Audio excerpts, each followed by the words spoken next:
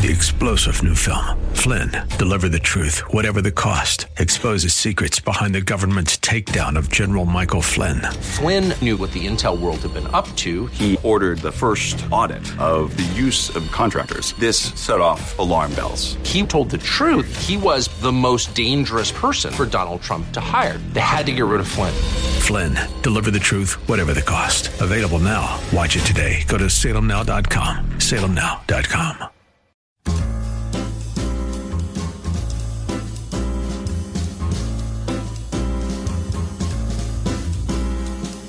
Welcome to another edition of The Ride Home with John and Kathy, live from the Salem-Pittsburgh studios.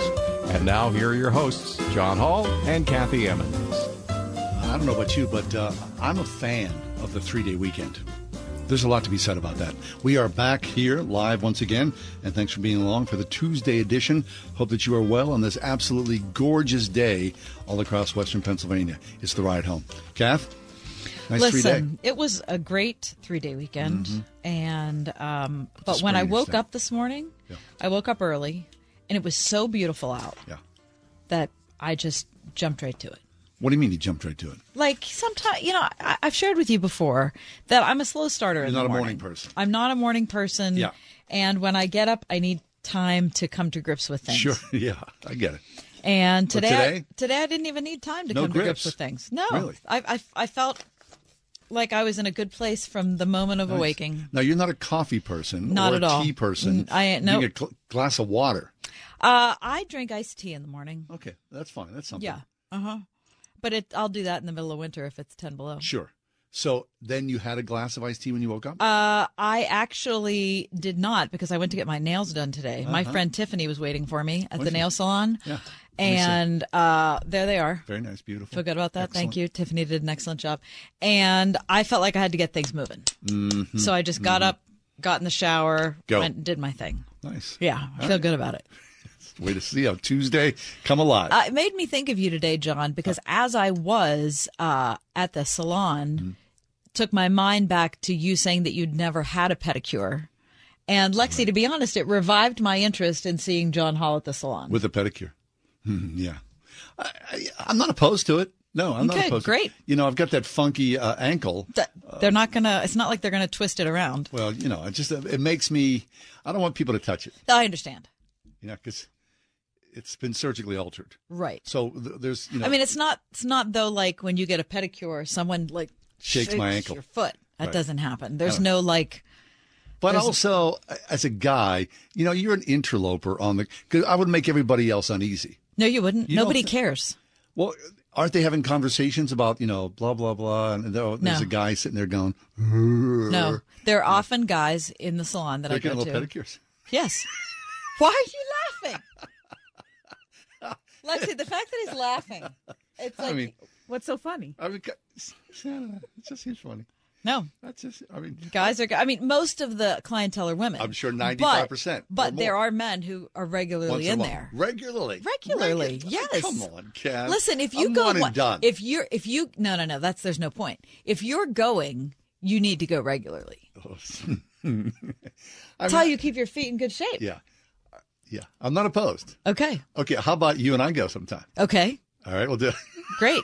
The ride home. Lex, you're invited too. Let's go. I got a gift card. Okay. Great. Yay. Okay. All right. Mm-hmm. We'll put it on the calendar. Tiffany will take care of us. Now, how often do you do that? Usually every month. So when do you do?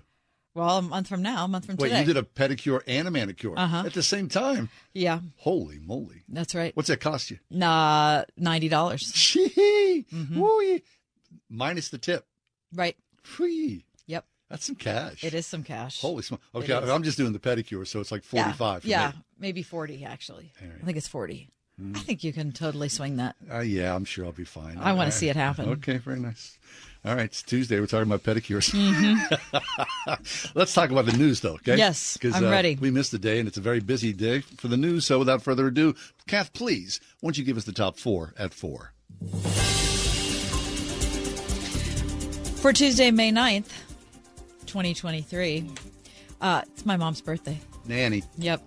Happy birthday in heaven, you sweet thing. That's right. She would have been 91 today. Man. Happy birthday to my Aunt Dee, who is 91 today. Excellent. And Nanny, somebody who liked a pedicure.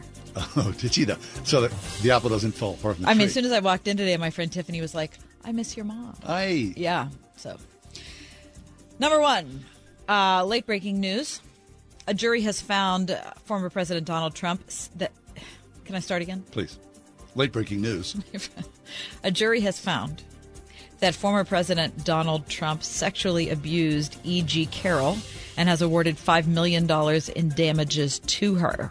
It was a unanimous verdict. After 3 hours of deliberation, 6 men and 3 women found him liable for sexually abusing and defaming the writer, but rejected the rape accusation.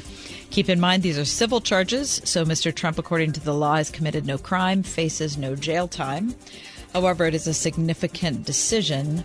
I'm sure there will be a lot of conversation about that. No doubt. On the internets this evening. I'm a little confused about the delineation between sexual battery and rape. I'm not sure Not what that I want to is. get into it. Yeah. No, but it's a good question to ask.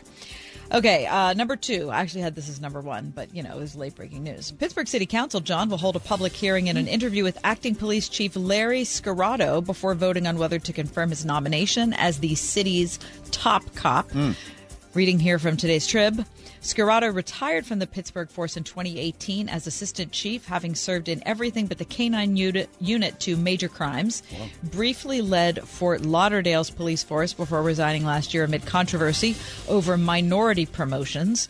He has since filed a wrongful termination suit against that city, arguing that promotions were merit-based. Dates not set for the public hearing, which will give the public an opportunity to offer their thoughts on his nomination. Number 2. Or 3, depending on how you're looking at it. A New Jersey family said, John, they're thankful everyone's safe after an apparent meteorite crashed through their roof yesterday afternoon. According to a statement released by the Hopewell Police Department, a metallic object believed to be a meteorite struck the roof of a ranch-style house. It's oblong, 4 inches by 6 inches. It went through the roof and ceiling of the home before it landed in Susie Kopp's dad's bedroom. Wow. Mm-hmm. Oh. She said, I did touch the thing because I thought it was a random rock, but it was still warm, which was weird. Yeah. Mm-hmm. Well, you think your homeowners would cover that?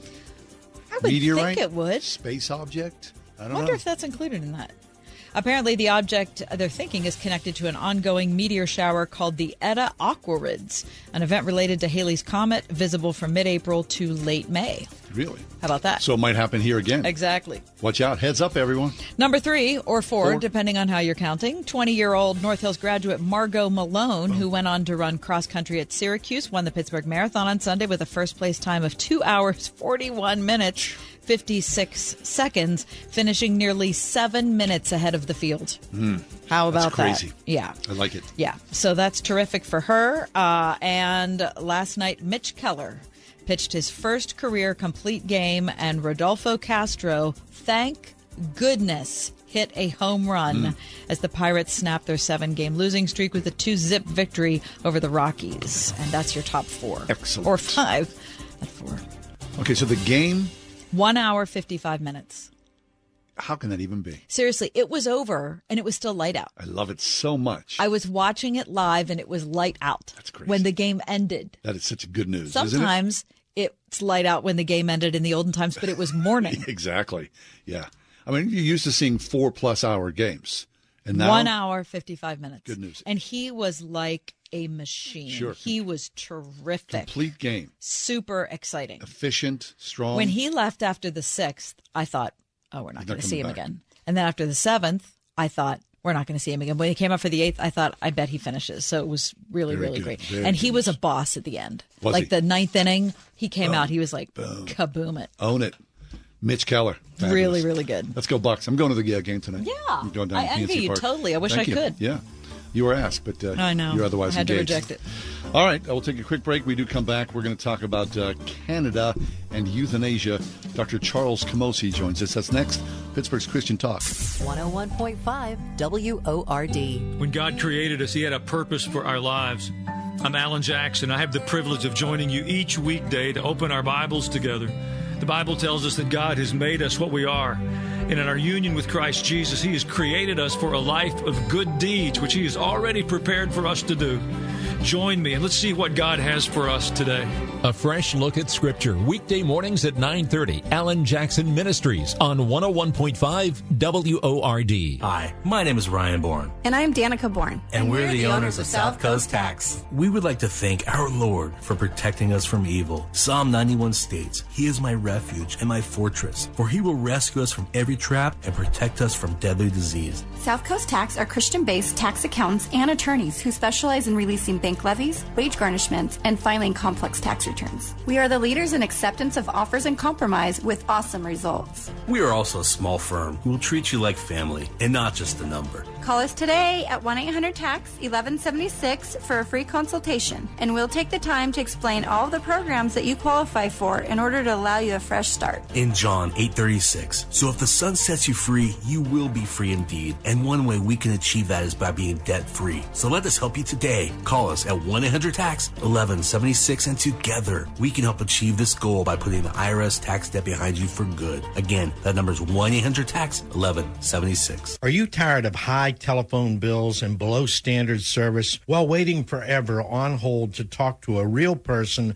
about your phone system? This is Don Hoder with South Point Telecom. With 30 years experience, I can answer your questions and give you a quote over the phone in minutes. Go to southpointtelecom.com. We also install security cameras and door access. That's southpointtelecom.com. southpointtelecom.com. Feel like you're trying to push a boulder uphill wearing skates? If you run or manage a local business today, you're challenged like never before. We get it, and we want to help. We're Salem Surround. We're a full-service marketing agency that'll help you increase your customer base by designing incredibly effective plans to reach your consumers day, night, and everywhere they might be. Learn more at surroundpittsburgh.com. Surroundpittsburgh.com. Connecting you with new customers. Surroundpittsburgh.com. Trip to Europe. Visit all 30 Major League Baseball stadiums. Go skydiving. Okay, so you know what you want to do in retirement, but do you know how to get there?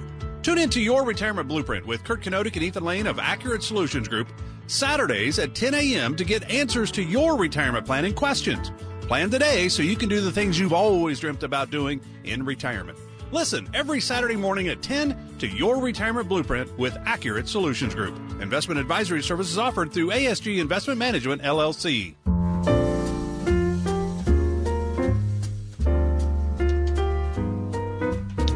Dr. Charles Camosy is back with us. He's been a regular guest of our show over many years. He is here today to talk about Canada and euthanasia. Charlie, welcome back. How are things? Hey, John. Hi, Kathy. Good to be with you. So, Charlie, people often say, Canada is just like northern United States.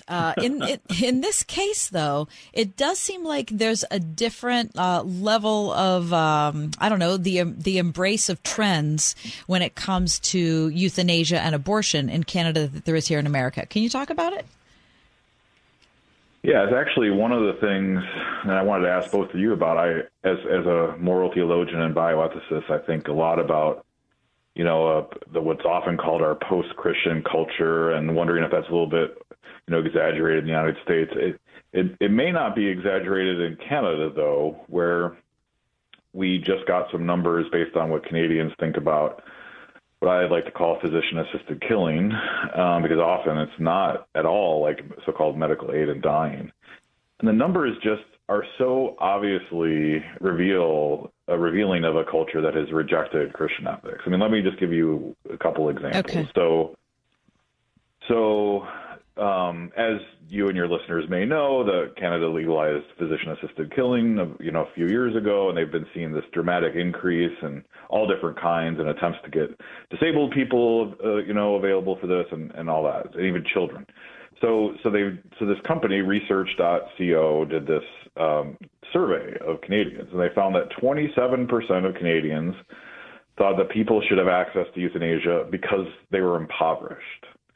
41% of people. Wait. Let me back up a minute. They should have access to it because they're poor and they shouldn't want to live. Well, the poll doesn't get that specific, but basically the question that's asked of them is, do you think because of poverty, somebody should have access to physician-assisted suicide? Now, we don't know what's in the mind of somebody who says this. Like, for instance, one of the cases that's come up numerous times in Canada is somebody who has a very kind of like terrible allergic reaction to the paint in their house or in their often they're kind of like affordable housing unit or something like that, and they're in misery. They can't even really stay in the house. And the Canadian government says, well, this is what we have for you. You can leave it if you want, but we're not going to be able to provide other kind of housing for you. But if you want medical aid in dying, we'll give you that. Right? So, yeah, no, that's for real. That's happened more than once, actually. So that would be one example another example is homelessness, poverty. They were asked about all these things. But think about this. You would imagine young people would be most against this, like how abhorrent, how ridiculous, how awful. Actually, it's much higher. So 27% for Canadians overall, 41% agreed with it for poverty between 18 and 34. So the younger people in Canada apparently think that this is legitimate. You say, well, yeah, I guess I can kind of understand. It sucks for you maybe that you can't have the right housing or you're homeless or disabled. Get this, 60% among 80 to 34 Canadians, 18 to 34, think it should be available for people who are disabled. Wow. Right? So, and as we've talked about on the show before, I think multiple times, the strongest opponents of physician-assisted killing in the United States are, of course, the disabled community. So they've been able to stave it off in many states you wouldn't expect it to be too. But these numbers just struck me when you asked what we might talk about today. I thought, gosh, these numbers are so striking. I mean, it's almost unbelievable, right? It's almost unbelievable. It is. So is that just misplaced compassion? Or lack of empathy? Or too much? What's? I can't make sense of it. Well, I mean, all three of us are very strong Christians, so we have our, sort of Christian DNA built into us in a way that makes it so difficult to imagine. But if you can kind of get in the head of somebody who doesn't think of inherent human dignity, right, and doesn't say that all human beings have valuable lives regardless of their level of suffering or disability or whatever, and certainly doesn't have a commitment to nonviolence that, of course, Christ commanded all Christians to have, then you kind of understand, well, is it really, if you have this miserable existence, are you choosing between, living every day in a housing unit that makes you like basically vomiting, all day long, and you could choose to be homeless, I guess, but you can't afford other kinds of housing, maybe somebody should have the access to something like this, or you're so disabled that you can't really. Another example from Canada that came up is a disabled person wanted a wheelchair ramp for their house because they needed it to kind of get in and out based on the progression of their disability. Yeah. And they said, we can't build you a wheelchair ramp, but we will pay for you to go into this institution. That and the person said, well, I can't. Go ahead. Yeah. Well, they said, we'll pay for you to go to this institution. And they said, well, that's just as good as dying. I need my family around me. I need to be here. I need to be there. And they said, well, if you don't want that, we can offer you medical aid in dying. Right. So, yeah. So you can say, like, just do a utilitarian calculation and say, well, maybe, this kind of is a horrible existence. But, of course, for those of us who are focused on justice, those who are focused on human dignity, say we need to change the social structures. We need to change ourselves, right, to recognize God's image in these most vulnerable people. Jesus himself is in these people, right, Matthew 25. And then what we need to do is make space for them so they don't feel this way. But in a culture that doesn't have those values, you might say, well, that could be expensive, that could be difficult, and if it's their choice, right, this all gets framed in terms of choice. If it's their choice, who are we to tell them it's not their choice? So, Charlie, do you know the mechanics of the process? If someone goes in and says, the paint is making me sick and I have no other option, is a prescription written to die?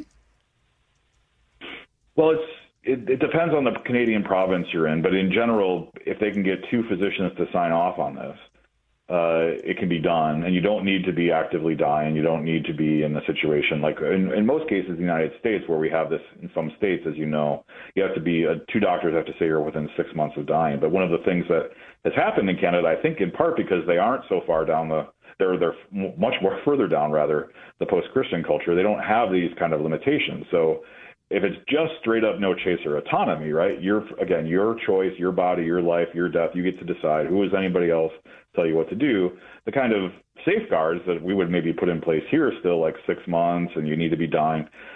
Canada is slowly eroding those. Maybe even slowly is the wrong word. Quickly eroding those. You don't have to be dying. In fact, you could just be disabled, right? Say my life isn't worth living right now. I just want to die. Who are you to tell me why I can't die? I can contract with this physician to die if I want to. Who's anybody to tell me that?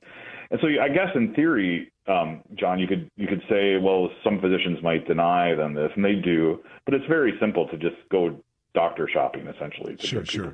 And then what happens? I mean, do they give you pills? I mean, how do they actually kill someone?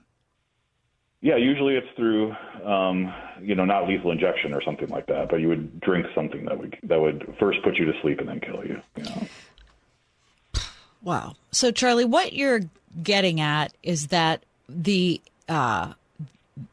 downstream with these decisions. Right. And so upstream of these decisions were years and decades ago. In Canada, when their culture of life eroded. Do you know anything about that history, or kind of like to me, what I would look at as a cautionary tale?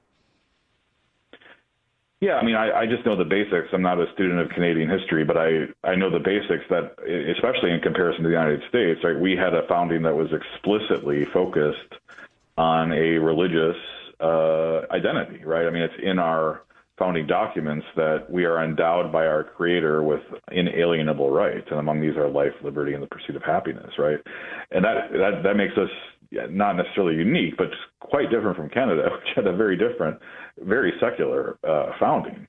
Now, I'm not so sure that and this is part of, I actually honestly don't know the answer to this question, but one question I do have, an honest question, is like, how many people in the United States actually believe this, that there is a Creator who has endowed us with inalienable rights? And I think it's still a fairly high percentage do, but way less than used to, especially among young people. And in Canada, this has been a well-advanced practice for some time. So there is no sense, like, what would possibly ground the idea that all people are equal, right? Christians have an answer, right?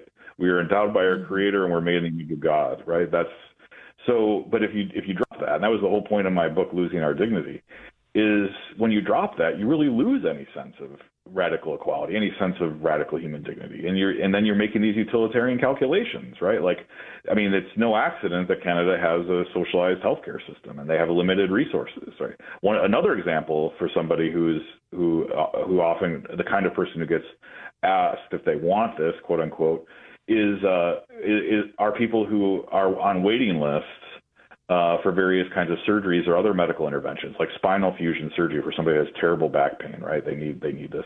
The waiting lists are years and years and years and years long, and especially if you're vulnerable and you can't, say, go to the United States or go to another country to get it done, you're in these horrible pain for years.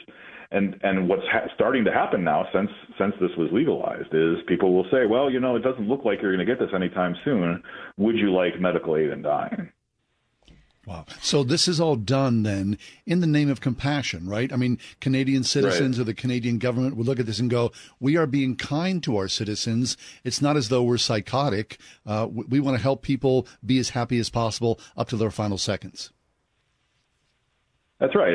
So especially as an academic who tries to make arguments to convince people who disagree with me, I spend a lot of my time trying to think about how people who disagree with me about these things think, right? And how best to kind of tailor arguments and ideas and rhetoric to be heard by people who disagree. And you just nailed it. I mean, that's exactly the way that they think about it. They're often the kind of, especially in the sciences and in medicine, there's this kind of default utilitarianism, right? Because it seems a kind of sounds like it's systematic or maybe math-based, or, you can kind of calculate the most good you can do or the most negative and, come up with some kind of like rational kind of response to these questions. And again, they've lost any sense that there is a theological claim here on us. There's a theological reality here that has a claim on us. Right. And so these kind of utilitarian, consequentialist calculations are all they have left. So from that standpoint, you might imagine that this makes good sense. Yes. But if you have a focus on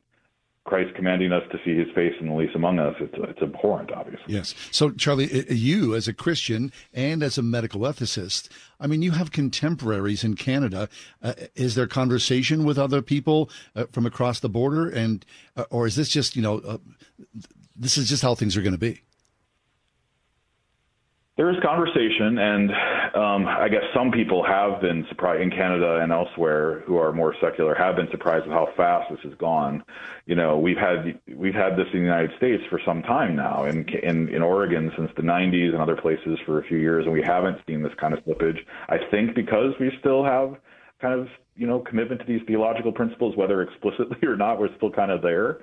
But the slide in Canada has been way faster than anybody is imagined. And the one thing that has broken through, I'll give them this much credit, is they were supposed to, a few months ago, have physician-assisted killing be available to people who are just simply disabled. Like they have no other malady. They're definitely not imminently dying, but they're just disabled and they want so-called medical aided dying, which is a misnomer. It's physician-assisted killing of the disabled, which of course, if we pay any attention to history, is just a gargantuan mistake to even imagine that, right? Given what happened in Nazi Germany and many places.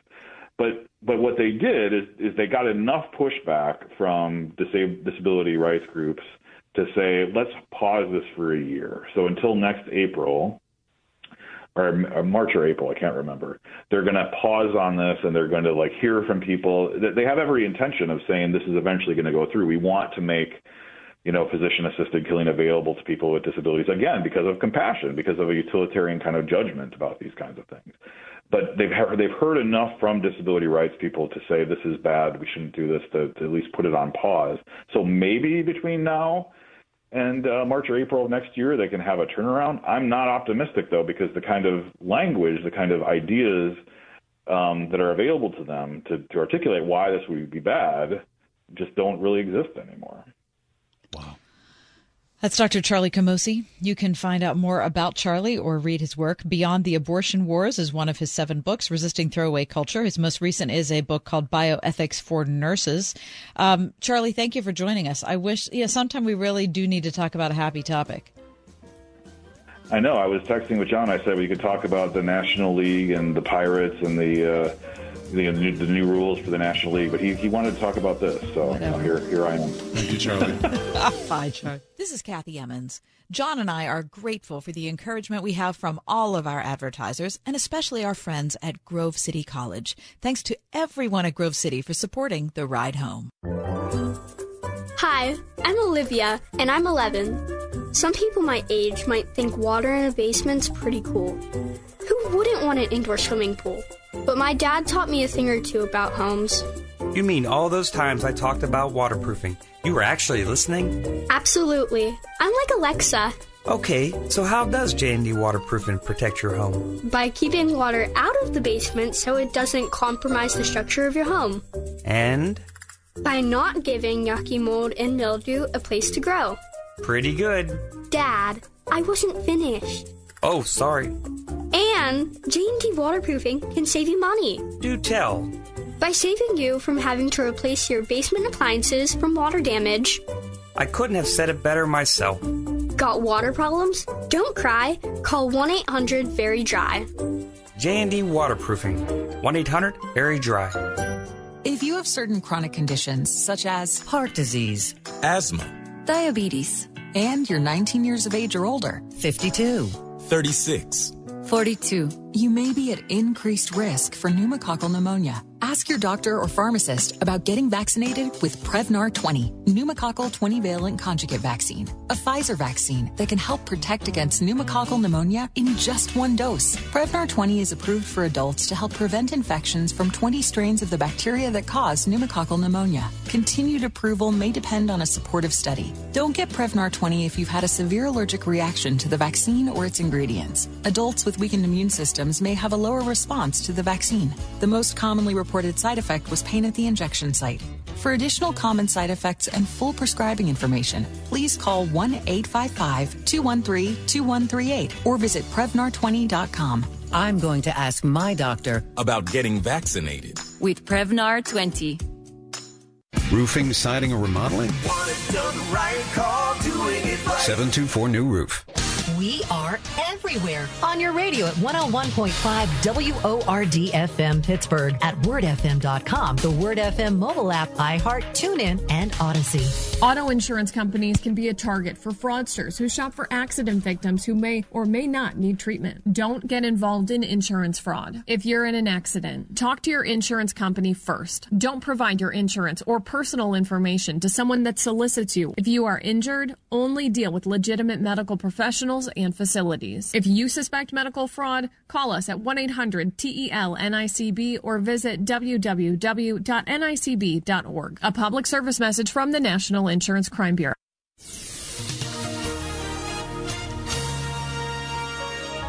Tonight we'll see mainly clear skies. Expect a nighttime low of 43. Tomorrow, mostly sunny and pleasant. It'll be a great day to be outside. We'll reach a high tomorrow of 72. Tomorrow night, we'll see clear skies with a low of 47. As we look to Thursday, mostly sunny skies. It'll be nice. We'll reach a high Thursday of 79.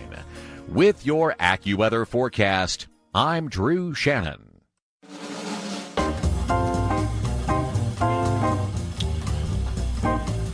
Rapture anxiety apparently is a thing. Now, I did not grow up with rapture theology. I did. You did? You read Left Behind? No, Left Behind came out after I was already out of high school. So I didn't. Wait, but rapture theology? Mm-hmm. Talk about that. When I was growing up, I was in a mainline Presbyterian church, and so it was not a huge subject of teaching from the pulpit or anything like that. But at youth group, we saw the late great Planet Earth, which was Hal Lindsey. Mm-hmm. I remember that night very well. I was probably in 7th grade when I saw that. Did it scare you? To death. Uh-huh. And I read several books about it. I mean, it was a topic of great discussion when I was in junior high and high school. Amongst kids? Yep. Interesting. Okay, so a couple of weeks ago, the Washington Post published this article that says, essentially, rapture anxiety is a thing. And it's funny that many of the people, they interview probably 10 or 12 different people in this article, and they all say similar things.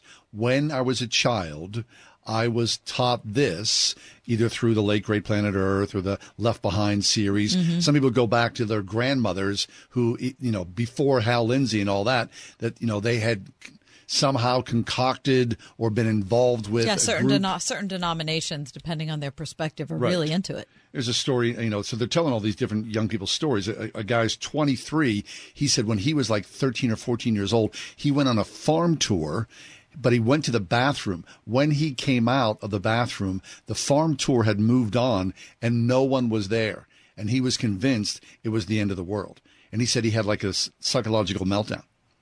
And any number of people tell similar stories to this. Yeah. That all of a sudden people disappear and they think, oh, no. Mm-hmm. I mean, another woman in here, she's in her late 30s. She said that she used to sob when she was a child because she thought, I'll never get married. I'll never have I'll never have children. Mm-hmm. Life is useless. I'm just waiting for the end times. Yep. That's horrible. I remember thinking when I was little, my parents weren't united in their faith perspective all the years I was growing up. They became united later, but someone's going to be left behind. Oh yeah, my dad was going to be left behind. That's what I thought. I mean, that tortured me as a child. That's a lot. You would hope that youth groups are a little better equipped. Yeah. Right? I mean, yeah, I agree. That was, you know how ideas are fatty. Yeah. FADDY. Right. I mean, you like to think, oh, no, we're just pursuing the truth. Well, that's not always the case. Ideas come to the fore, and then they kind of are dissected and digested, and then some of them fall away. And it is hard for me to believe that there wasn't an adult in my sphere who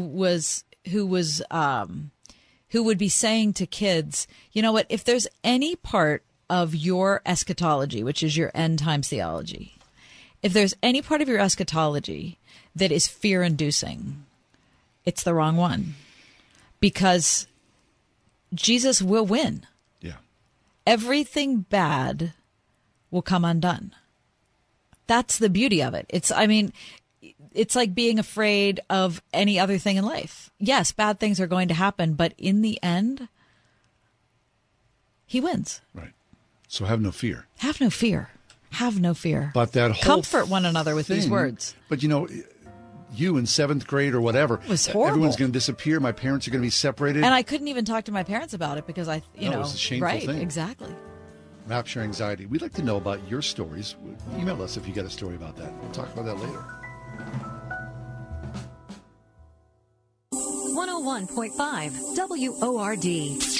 You're listening now, so we know you're a fan of the radio station. I am a big fan. And we want you to know that we appreciate you. I'm your number one fan. That's why we've developed the Word FM Fan Club. It's free to join, and once you do, you can take part in exclusive surveys and contests. Yeah, I love contests. Special offers. Great giveaways. Discounts. Freebies. I'd like to win one of these contests. Become a member today. Go to wordfm.com/fan club and sign up. We're big fans.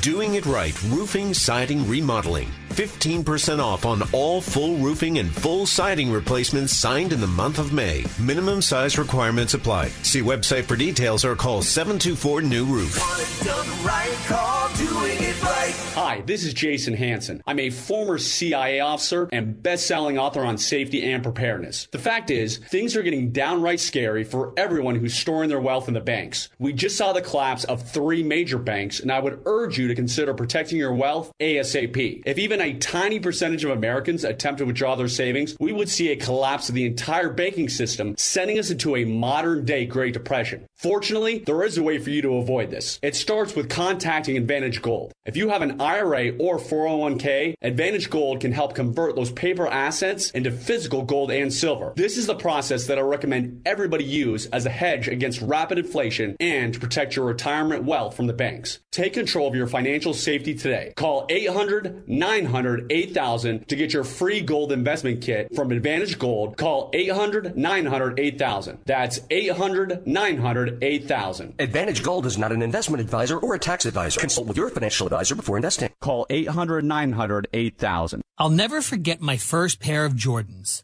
I mowed neighbors' lawns all summer to save up because I was certain those Jordans were going to make me touch the rim. But then the new shoe blister, to which I gritted my teeth and kept wearing them. Because blisters go away, but brand new Jordans are forever.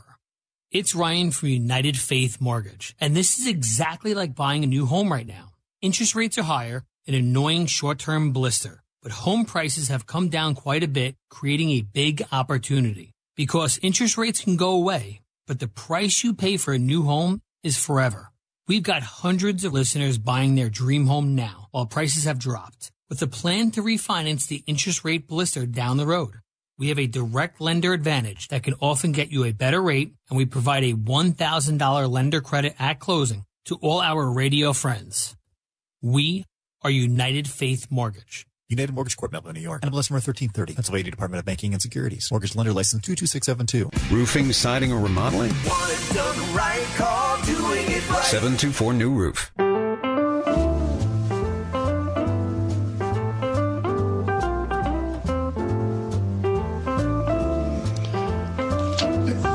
It's part of the American structure, isn't it? To get your first job, stick around for a little bit, look over the fence and see another opportunity and think, Oh, that looks more. That's more interesting to me. Mm-hmm. Plus, there's more money. I'm just going to keep up going the ladder, so they say. So the question is that Amy DiMarcolangelo joins us with is it wrong to switch jobs just for better pay? Amy is the author of A Hunger for More, Finding Satisfaction in Jesus When the Good Life Doesn't Fill You. She also blogs and has a website. We'll talk about that as well. But Amy, that's a great question. Is it wrong to switch jobs just for better pay? Thanks so much for having me here. I think it is a good question to be thinking about. And it doesn't have a simple, clear-cut answer because it's going to depend on so many factors. So I think the most important thing is that Christians don't view a job with better pay as sort of the ultimate thing that they're chasing. Even though the article that I wrote through didn't talk about other factors where maybe you take a job with more money, but it takes too much time away from your family, or it requires you to move and leave your church family. There's so many different factors that we need to think about. But even if it's just sort of like a lateral move to just a different company, but you're still in the same place, still in the same church, and all these other things are the same, it still might not be the right choice. Because sometimes God might have us in specific places to move and impact people within whatever company or business we're working for the sake of his glory and for the sake of his mission. So if we're always looking at money as sort of the ultimate thing to chase, we're going to miss out on other opportunities God might have for us. Yeah. Amy, can we back it up a little bit and talk about the things that we should consider? Like, what are the questions we should be asking ourselves if we are either considering looking for a job, leaving for a job for more money, or we've been offered a job and we're not sure whether to take it? Yeah. All right. So say you're given that choice. Yeah. One, I think it's important to see, like, this is a privilege. A lot of people don't even have choices. So to have a choice, just recognizing, like, this is not a right. This is maybe a privilege that God has entrusted to me. Now, how can I weigh? I think sometimes as Americans, we can think too much like, oh, any open door is something I should go through. Mm-hmm. And it's not necessarily. So I think questions to ask would be, what relationships do I have at my current job? How has God been using those relationships? And would a change, if I leave this job, would it significantly impact either those relationships or even the company? That we should, have some sense of, if you're working in maybe a school district that is already understaffed with teachers, it might be wise and godly to consider, well, maybe I need to at least stay through the end of the school year so that I'm not putting my classroom into this hard situation. Another thing to question would be, what is driving your motive for more money? Mm-hmm. I think we can flatter ourselves and sort of be like, well, it's not greed. It's not greed. We always think greedy people are the people who are richer than us and have more than us, and we never really associate it as us. And I think that's one of the dangers of greed, is that we just assume it affects other people, not us. So it sneaks up. It very subtly impacts our lives. And we might not see how our drive for more money is driven by discontentment or idolatry of security, maybe thinking like, well, if only I had this much better pay, all my financial worries would go away, or my marriage would not be so contentious, or I'd be happier. There's so many things that we can just put our hope in money, and money is an idol that cannot deliver. So we need to really be honest, and I think the way to be honest about that is processing those things in community, because we are so self-deceived. Someone else might be, a brother or sister in Christ might be able to notice, hey, it seems like you're always making money the bottom line. And for a Christian, money isn't the bottom line. Right. It's not inherently evil. Money could be the blessing. Maybe that better job or that better paying job is God's provision for your family and a way that you can now steward resources for the church and for the mission and to serve in your communities and to bless your children. Like, there could be all sorts of good things we can do with money, but we do need to be honest about our temptation to idolize money and put it in a place that it shouldn't be. Yeah. I mean, that's really well said, Amy, because, we live in this materialistic society and everybody thinks the more money I have, the happier I'll be and my life will be better off. So if the opportunity exists, I'm going to go for it. And, I'll let the chips fall where they may. But you present a lot of different other options here. Because depending on what part of my life I'm looking back on, there were times when having more money actually would have contributed to my life. Like made it better. It would have seriously made it better. And I'm sure that's the case for a lot of people listening to the show now. 100%. And they're thinking, you know what? I have been working at this job for X amount of time. No I pay make increases, exactly no cost of living. Right. Yeah. And I'm just tired of it. I'm tired of it. And I think that we need to allow space for that as well. Heck yeah. Absolutely. And that's where I think we can view it as, hey, this might be God's generous provision to me, that he is providing me with this other opportunity. As I shared where it was relevant to me is I have switched a job purely for money because I was working with a kid who had autism. I'd worked with him for 8 years. He felt like family. I did not want to leave, but there was a change in his IEP with the school district, and they would not fund the type of therapy that I provided anymore.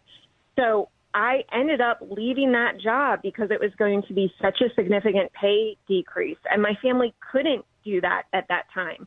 Now, I tried to handle that gently, but I didn't leave suddenly. I gave several months' notice. I tried to help ease him through that transition. I cried tears over it. I really did not want to leave.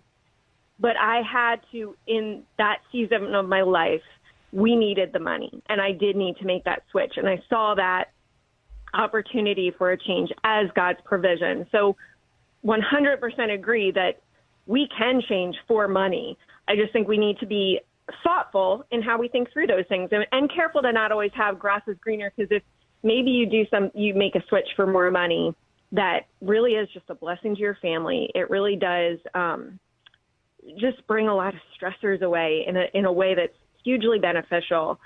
But if you then keep chasing that, there's always this illusion that if I just have a little bit more, then I'll be content. So maybe just addressing, is there real contentment in my heart? And if there is, then, hey, maybe God is now providing this other opportunity, and I can joyfully go into that. God's not against, there are plenty of wealthy people in Scripture who use their money in righteous ways. Yep. So money isn't the problem. It's our hearts and our idolatries and that's the problem. That's really good. And, it is true. I mean, I'm sure any number of us have family members or friends who they've moved to another position to make more bank, and then they're absolutely miserable there. But, that was the deal that they made. Yeah. Well, yeah, and that would definitely be where, if there are, it's rare that we're given an opportunity where it's just, hey, same amount of work and more money. Sometimes we get that, but a lot of times there's always a give and take. There's always something sacrificed. You need to ask yourself, is this going to be worth it? Making more money might bless my family in some ways, or me as a person, individuals obviously too. I mean, rent is astronomical. I live in New Jersey. It is so expensive living here. So it's hard for anyone to afford just simple cost of living, not living, they're not living luxurious lives. They're just trying to get food and pay their rent. And, those things. So even though with those things, you still have to ask, okay, is it going to be worth it though?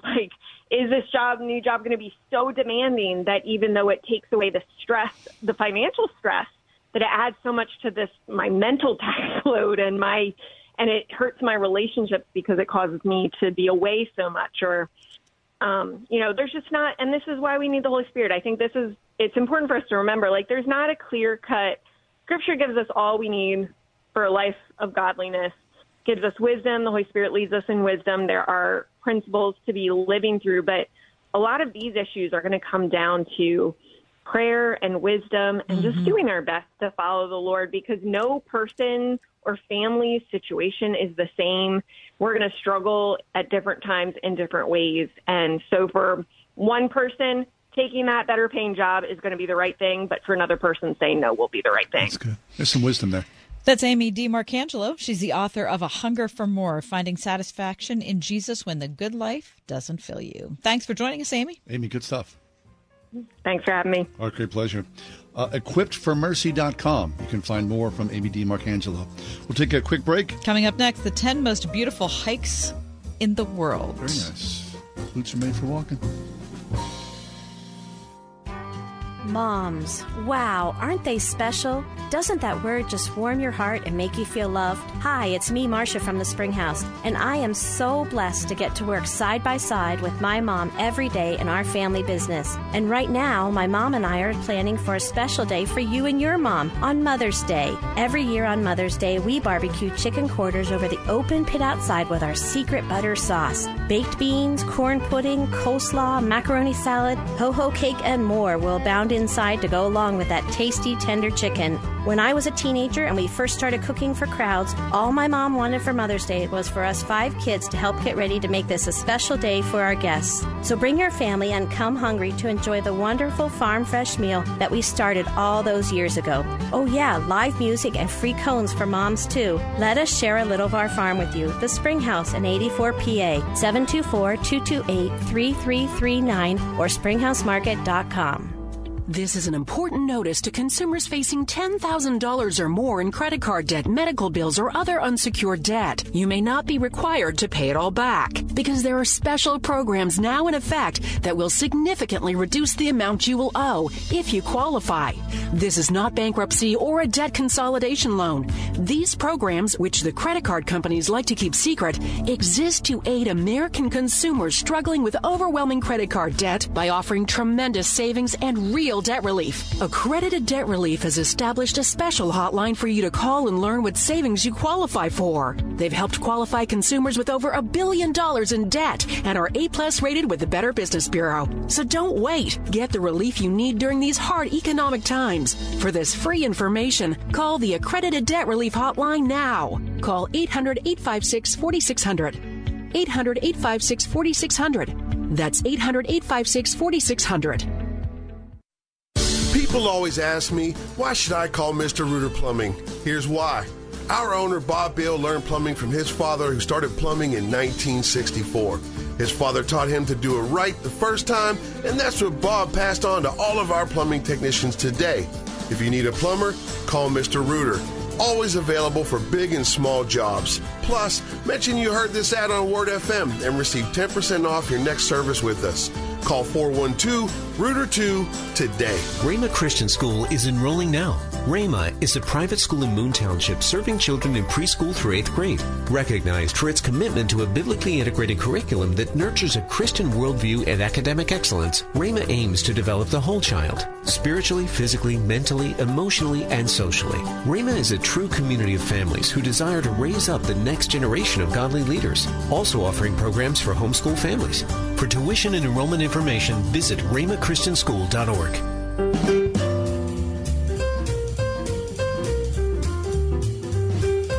I was at a social event where I ran into a guy who I knew many, many years ago, and he's an old man now. He's probably close to 90 years of age. Of course, I didn't ask him, but what I remember about him is that he hiked the entirety of the Appalachian Trail in one fell swoop. Wow, really? Yeah, and I brought that up, and he chuckled, and he said to me, "Oh, I was 72 when I did that." Howard, I mean, holy smokes! Wow. Yeah, so of that's course, incredible. It is incredible. And there are so many wonderful places to hike in this world. Yep. And so I saw this this article in Outside Magazine. Do you ever read Outside Magazine? I've seen it. Yeah, it's fabulous. It's I'm sure I've looked at it. They list the 10 most beautiful hikes in the world. Okay. Can you imagine? Now, does it say what kind of level of difficulty we're talking? No, it really doesn't. Although I would imagine most of these require more than a stroll or right? So you need gear to do this? No. Okay, so here's one in Oahu, right? Okay. 4.4 miles. Oh. Okay. Time to tackle, 4 hours. The city of Honolulu recently posted a pair of signs at the famed Olamama Trailhead in eastern Oahu. but these weren't a polite guide to trail etiquette. Quote, 6 people have fallen to death after hiking the first peak, read the top place card. Holy cow. Please be careful as you move forward. So that would make it difficult, right? Yeah. You would think that casual hikers would go, I'm taking a hike, and then find themselves in perilous situations. Okay, so that's one. The Sinai Trail in Egypt is a 340-mile hike. It'll take you 50 days. Wow. Mm-hmm. How many trails do you have left, they say? Friends always ask, but how can I reach the proverbial trail's end when new ones appear each year? To wit, this trail that this author tracked in 50 days in Egypt, the Sinai Trail. Where are you reading from here? This is from Outside Magazine. Oh, that's right. How about from the Trans-Bhutan Trail in Bhutan. 250 miles, takes you 35 days, and it looks extremely perilous. Okay, who's got 35 days? Some people do. You know that. I mean, the Appalachian Trail takes you months. Right. Months and months, if you can even do it. Some people just, have the means to just disconnect. The Chillicoot Trail in Alaska, 33 miles, 2 to 5 days. Okay. Mm-hmm. From Battlefield Paths to Appalachian Gaps. I love historic trails. And this trail, the Chinook Trail in Alaska, is one of the most historic in North America. Very nice. 67-mile trail, the Backbone Trail in California. I've heard about 3 to 5 that, days. yeah. You don't see any of the ocean. Yeah. Mm-hmm. Yeah. I don't know. Any interest? I mean, I just don't have that much skill. I'm not a regular hiker. Right. I mean, I like to go on a hike. I would like to spend 4 or 5 hours hiking, but I'm not trusting myself to do well in any kind of even remotely perilous environment. Plus, those boots are going to mess up the pedicure pronto. So don't even go there. You got to be careful, John. Heck. Cost a lot.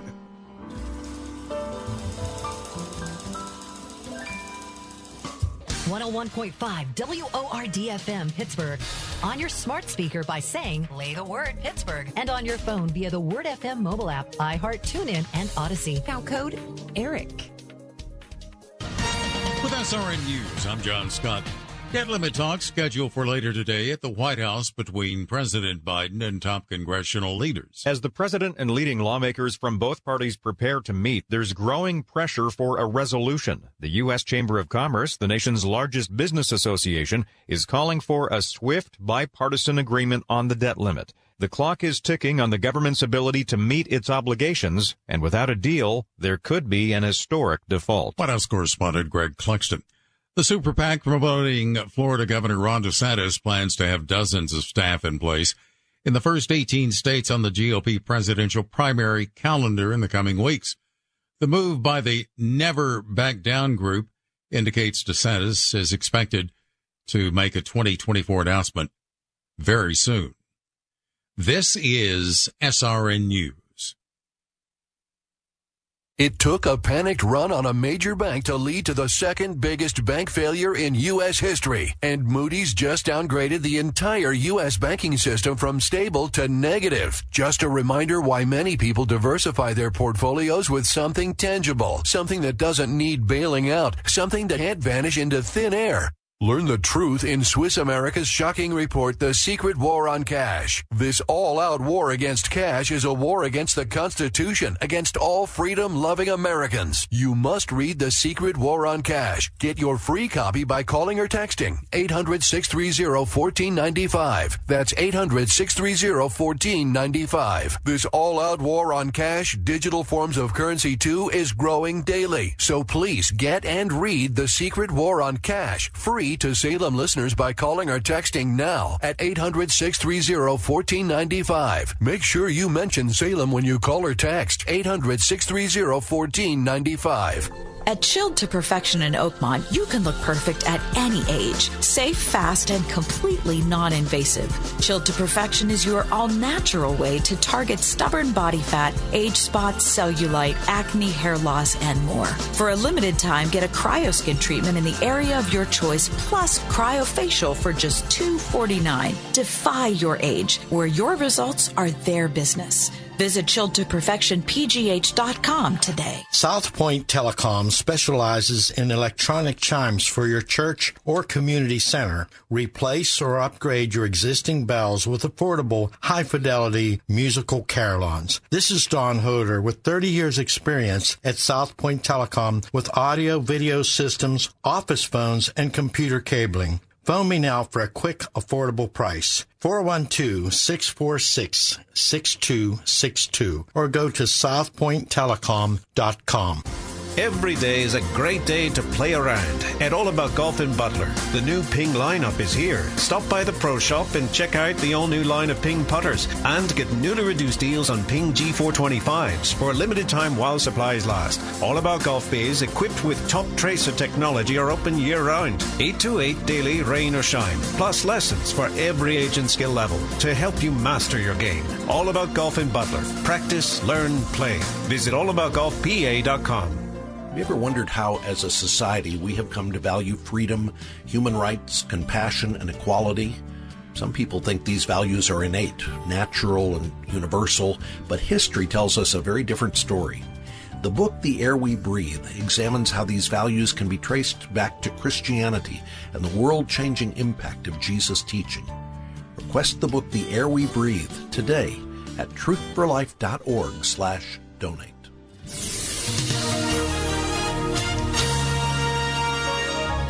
Tonight we'll see mainly clear skies. Expect a nighttime low of 43. Tomorrow, mostly sunny and pleasant. It'll be a great day to be outside. We'll reach a high tomorrow of 72. Tomorrow night we'll see clear skies with a low of 47. As we look to Thursday, mostly sunny skies. It'll be nice. We'll reach a high Thursday of 79. With your AccuWeather forecast, I'm Drew Shannon.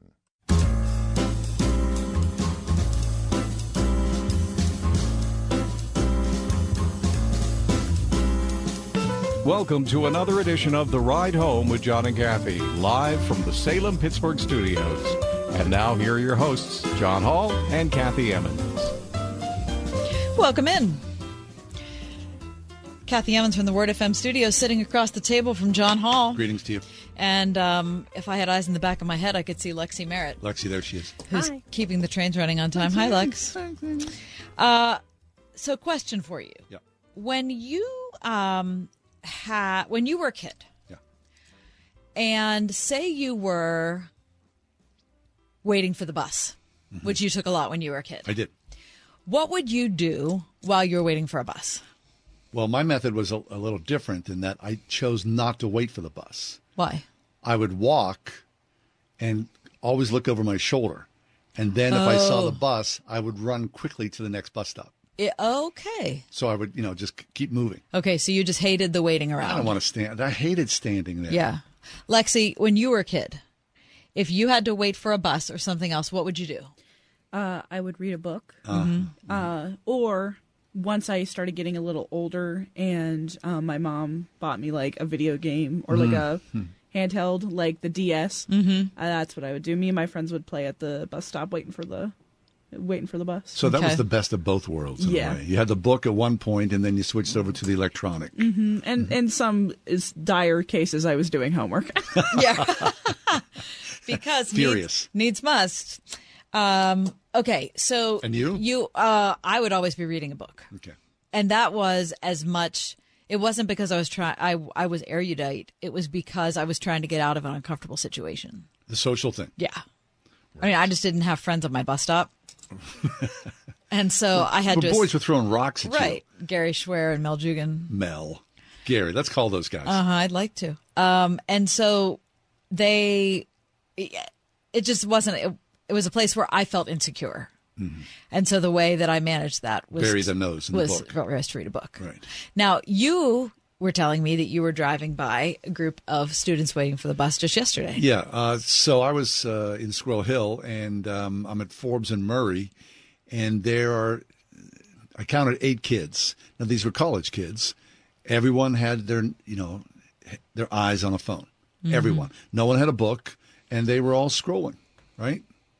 And that's just, and I'm not making any, I'm as guilty as anybody about this, but I see that, and it kind of breaks my heart. And I'm not quite sure all the reasons why, but I feel like, I told you this before, I had a ballet teacher, Cecil Kitcat, who would always implore us, lift your head and look up to the balcony, right? Keep your head up, because there's everything to see out there. Right. Cecil. The Washington Post has a story today by Donna St. George about students not being able to get off of their phones. Addictive. This is how she begins the article.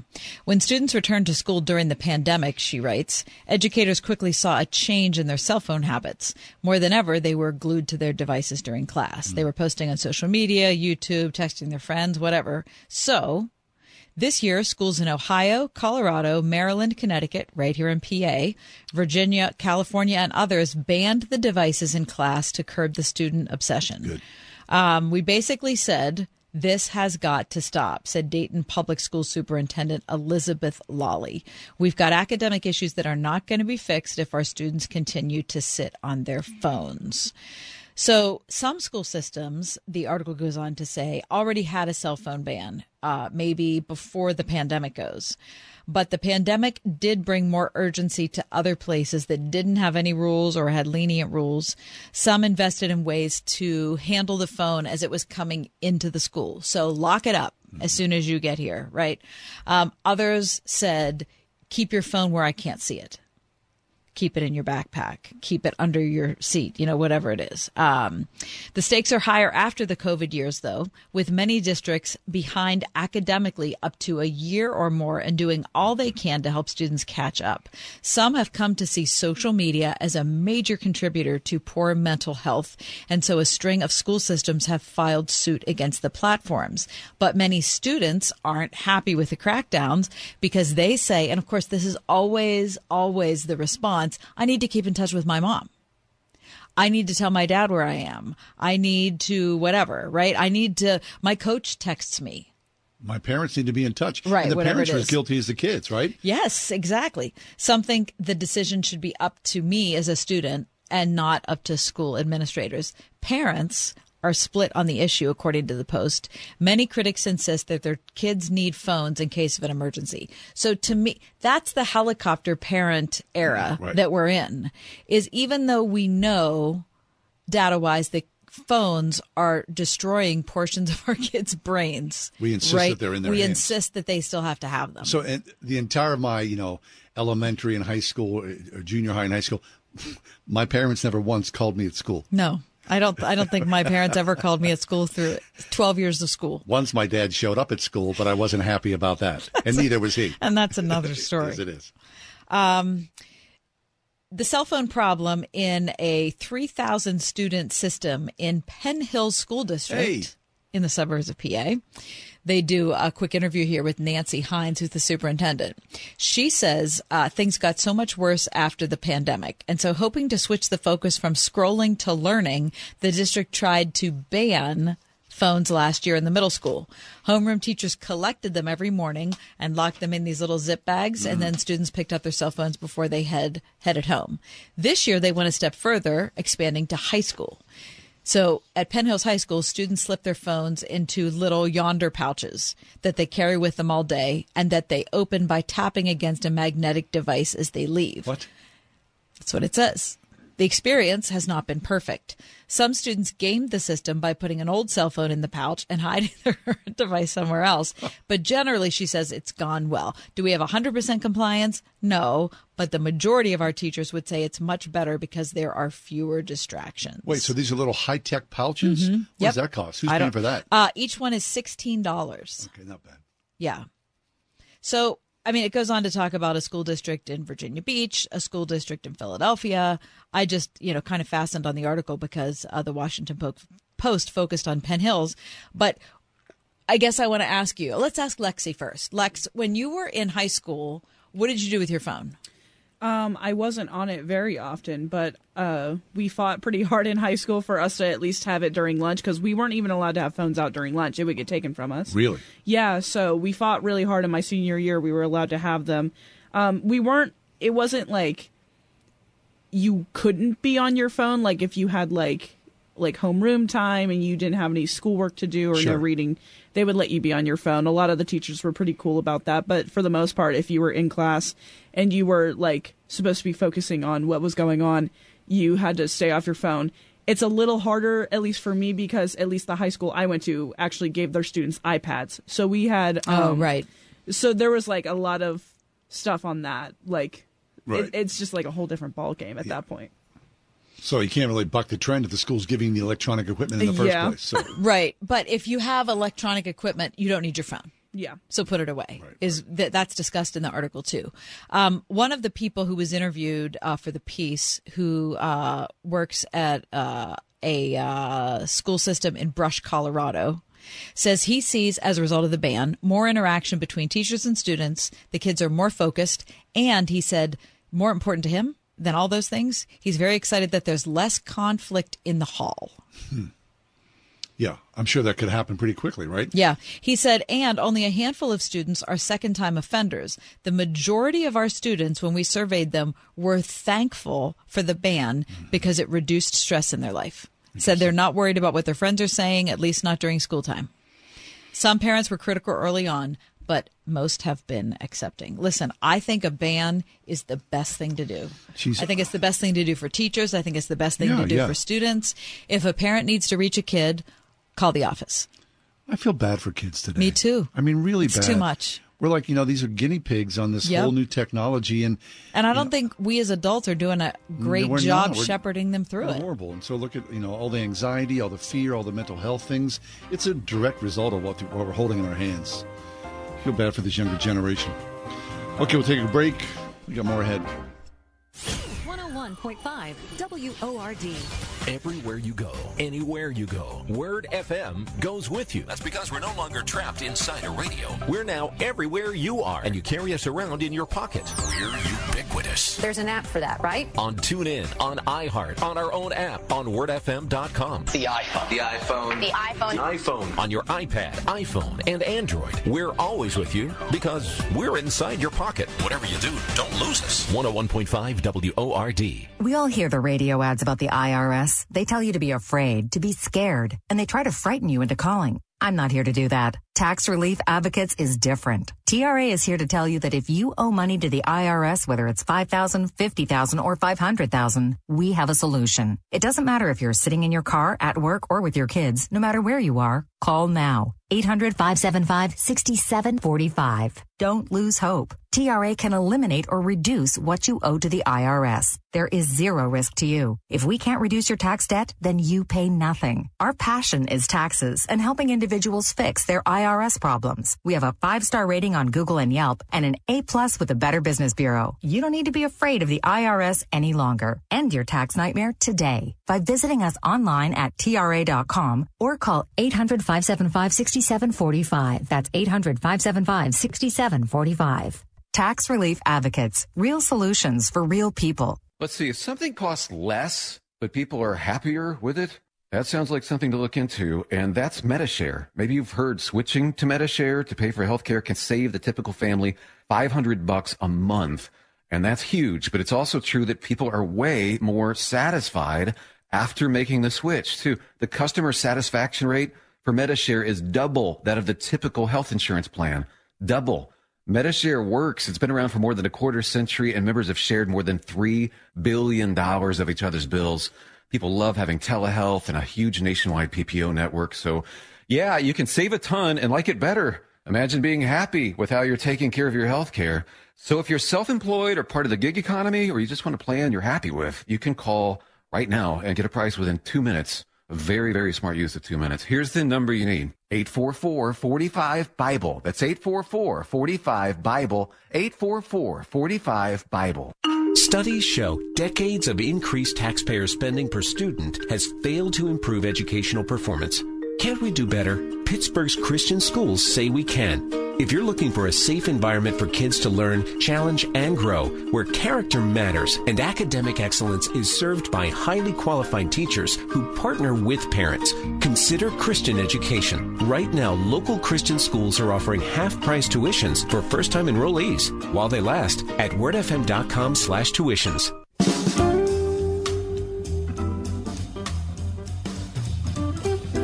I think a lot of us are excited to hear someone's story about how they came to Christ, what that person was like before, and then what happened, and then where are they now? We're happy to welcome to the show for the first time some amazing story. Glenn Pearson is with us. He spent 19 years as an executive vice president of a Georgia Hospital Association, and in this month's edition of Christianity Today, his testimony is prominent. It's featured as "I was the mole in a family of mallets." And Glenn, welcome to the show.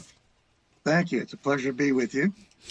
Glenn, let's start our listeners off, assuming they haven't read your article, with your younger years. Talk about your upbringing, the relationship between your mom and dad, and you and your brother.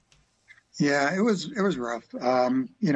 Essentially, my dad was mentally ill, emotionally abusive. He had a couple of nicknames for me, one of which I can't mention on the air. Wow. But the other was Idiot Child. He left our family when I was about 12. He married into another family, and unfortunately, they had major problems that he created with them as well. There was attempted suicide on the part of his stepson, and I won't go into all those details. But I had an older brother who we never got along. Turned out he was mentally ill as well. Ended up committing suicide in a mental hospital when he was an adult. And the rest of the family was kind of a mess, too. We had alcoholics and people that were unfaithful to their wives. Just as I said in the article, there wasn't a healthy male in sight. So it was pretty toxic. So you take that lack of support or guidance or wisdom or a man helping another boy become a solid man. And Glenn, you write in the article that you go to college, and there for the first time, there's a little crack in things. Talk about that first experience about hearing the gospel. Well, it was really interesting because one of the things let me back up a little bit. I was always the smart kid in school. I was sort of the teacher's pet, the curve buster, the one that everybody loved to hate because I wrecked the curve and all that stuff. But, I always thought the Christian faith was below my intellectual dignity. But interestingly, I was dabbling in kind of occultish type things like astrology and seances and all that. There's a program on campus that was called Do the Dead Return. And it was the implication was, we can connect with people on the other side and all that. Well, the joke was on me because the meeting was sponsored by Campus Crusade for Christ, and it was advertised as such. I mean, it wasn't deceptive. Yeah. And I thought, well, what are these Christians promoting kind of paranormal stuff? And like I said, the joke was on me because the essence of the program was the speaker was a world-famous illusionist named Andre Cole, and he talked about the fact that the center of the program was that Harry Houdini was the greatest illusionist in history, and he had a deal with his wife that whichever one of them died first, the other one would try to connect with them after they died. And, so they had like 10 years of seances after he died, and they were never able to make contact with him. So the conclusion that Andre Cole came to was, no, the dead do not return, which wasn't exactly what I expected to hear. But then he went on to say, there was someone else who did return from the dead, and that was Jesus. And he talked about the gospel and how, Jesus died for our sins, and we can deal with our sin problem by trusting him. So that kind of came out of left field. But, the Holy Spirit had been working on my heart to the point where I didn't even think about these intellectual rejections that I had. I just knew that this was the truth and that I'd be part of that. Okay, so great. So there's a little bit of a tiny seed that's planted as a surprise, but then there's a college roommate. This is not unusual. You guys didn't exactly get along. Yeah. It was interesting because Andre Cole said that if we trust Christ and begin a relationship with him, we can begin to see God working in our lives, showing us things about ourselves and changing us. And my roommate and I kind of were in this kind of squabbling situation, and we were trading nasty notes about each other publicly. And he said something about me to the other guys on the floor, which really steamed me up. And interestingly, the Holy Spirit showed me that I was the one that was the cause of the problem. And, you know, he was just responding to what I'd started with him, with the bad relationship. So rather than being upset about, you know, the public embarrassment, I thought, hey, this is pretty cool. Maybe there's something to this Christianity thing after all. Wow. And then you had a link. What do you call it? Do you call this a dream? What do you? Yeah. How do you describe what happened next? Yeah, I was on the way from class at the end of the day, and I was going to take a shower before dinner, and I saw this note that he put on our door, and that's what got me so upset. And I was figuring out how to get even with him. So I went down to the shower, and I'm standing there kind of plotting as to how to get revenge. And I had this, I don't know if it was a vision, I don't know what you'd call it, but I just had this really vivid picture of me being in the attic of my mom's house looking for something. And I noticed behind an old metal wardrobe, there was a doorway that was kind of covered up by the wardrobe, and I could just barely see the top of it. And I pushed the wardrobe aside and I said, hey, there's a door that's in here that I never knew about. I pushed it open. Turned out there was a room. You know, this doesn't make any sense because how could I not know there's room there? But, you know, I entered this new room that had always been there that I didn't know existed. And that's when I thought, you know what? The speaker said that Jesus would begin to show us things we never knew before. And my first thought was, maybe this is an example of what he's talking about. And that's when I thought, you know, you're the one that's been the cause of the problem. So rather than being upset at my roommate, I thought, wow, you know, this might be the start of something pretty good. That's cool. Okay, so was there a moment, was that the moment where you thought, Jesus is my Lord and Savior, or did that come down the line? Well, it's interesting you say that. I've thought about that a lot. My theology was pathetic at that point. I mean, I had almost no understanding of the gospel, very little understanding of who Jesus was. And, you know, that grew over time. But I'm convinced that if I had died that next day, that I would have been with the Lord. So, I mean, the content of the gospel is important. I'm not in any way suggesting we don't have to be clear. And it helped people understand that. But that was the moment when I said to God, okay, I don't understand all this, but I want to be part of this.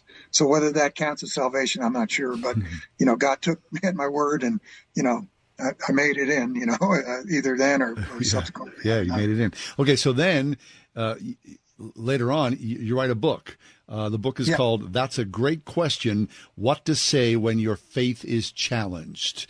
So talk about that and how that was received in your circle. Well, the reason I wrote it was that I had all kinds of intellectual questions, and like I said, I thought the Bible was beneath my dignity. So I was asking a million questions. They were not always appreciated by people. I think some of my Christian friends kind of had the attitude of just shut up and believe the Bible. Well, I do, but I want to understand it too.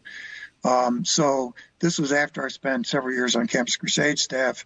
It occurred to me that there are kind of patterns of thought of people who reject the validity of the Bible. So I identified 5 mental filters that people who really don't believe the Bible use as they read the Bible to make it say what they wish it said.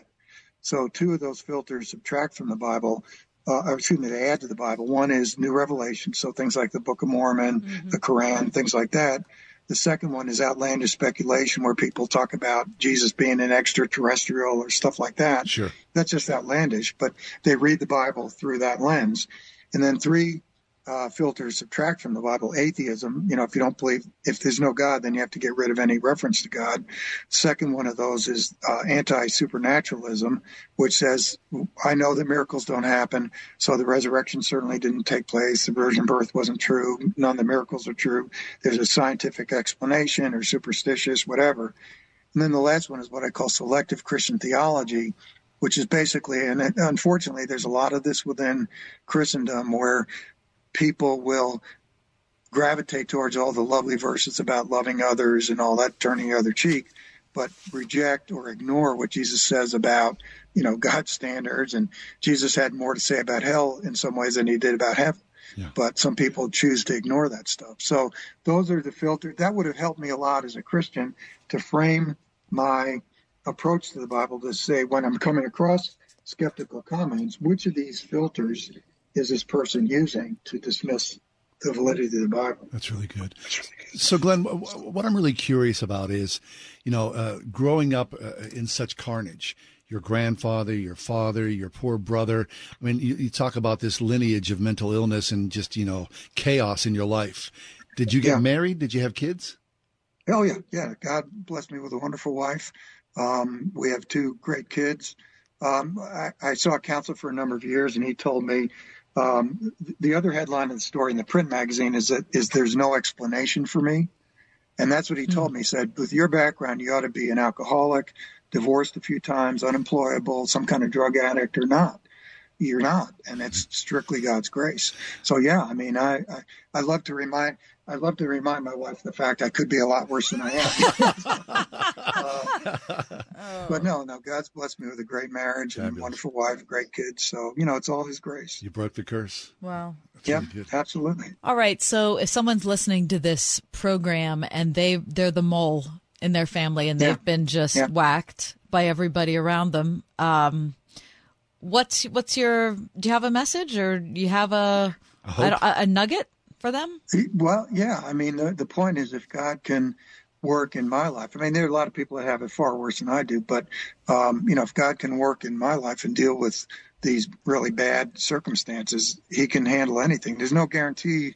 Life has no guarantees. God lets people go through difficult things. And I'm not one of these people that say, trust Jesus and everything will work out, beautifully. Yeah.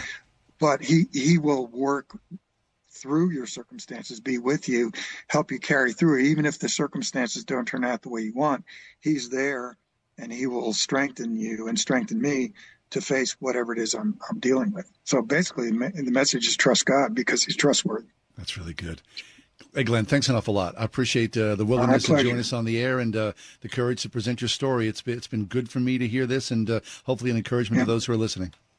That's my prayer. So thanks for having me on. Our great pleasure. Check out Glenn Pearson's article in this month, Christianity Today. I was the mole in a family of mallets, how God rescued me from a life of getting whacked. We'll take a quick break. It's our daily feature. Does this make sense? That's next. For a bunch of years now, we've been telling our story on Christian radio stations across the country, meeting thousands of awesome people, like James here, who was nice enough to share this with his radio station. We refinanced our house to get some money to do some improvements. We knew we had some equity in the house, especially with the market booming the way it was, and we were going to see what we had available, see if we had enough to do what we wanted to do with our home. We had heard an ad on the radio station, and I mean, they were on top of everything. Communication was key with us, and they stayed right there and made sure that everything we needed and any question we had got answered very promptly. I would absolutely recommend United Faith Mortgage. Over the last few years, most of our homes have boomed in value. If cashing some of that out would help you, whether for home updates or paying off credit card debt with much higher interest rates, we are United Faith Mortgage. United Mortgage Corp, Melville, New York. NMLS number 1330. Pennsylvania Department of Banking and Securities. Mortgage lender license 22672. To my newborn baby boy, the day you arrived was one of the happiest days of my life. Right up there with the day I bought my RV from that guy on the internet and insured it with Progressive. What a deal. Just know, son, I'll always be here for you. And by here, I mean in the middle of absolutely nowhere. In my RV.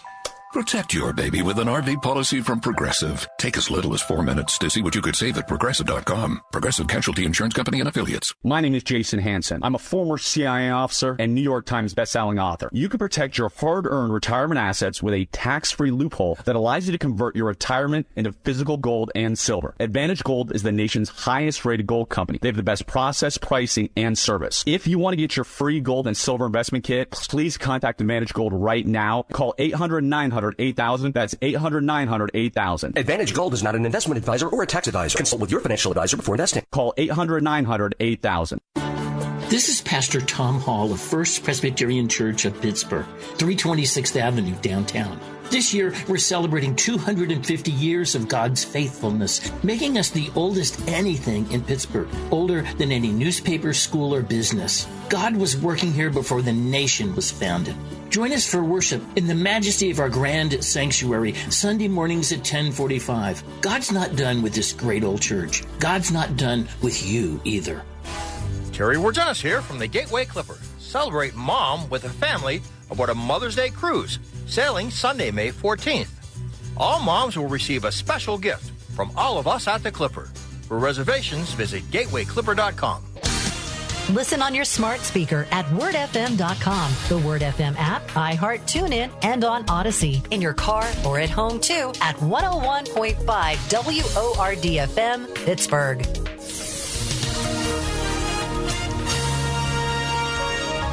Tonight we'll see mainly clear skies. Expect a nighttime low of 43. Tomorrow, mostly sunny and pleasant. It'll be a great day to be outside. We'll reach a high tomorrow of 72. Tomorrow night, we'll see clear skies with a low of 47. As we look to Thursday, mostly sunny skies. It'll be nice. We'll reach a high Thursday of 79. With your AccuWeather forecast, I'm Drew Shannon.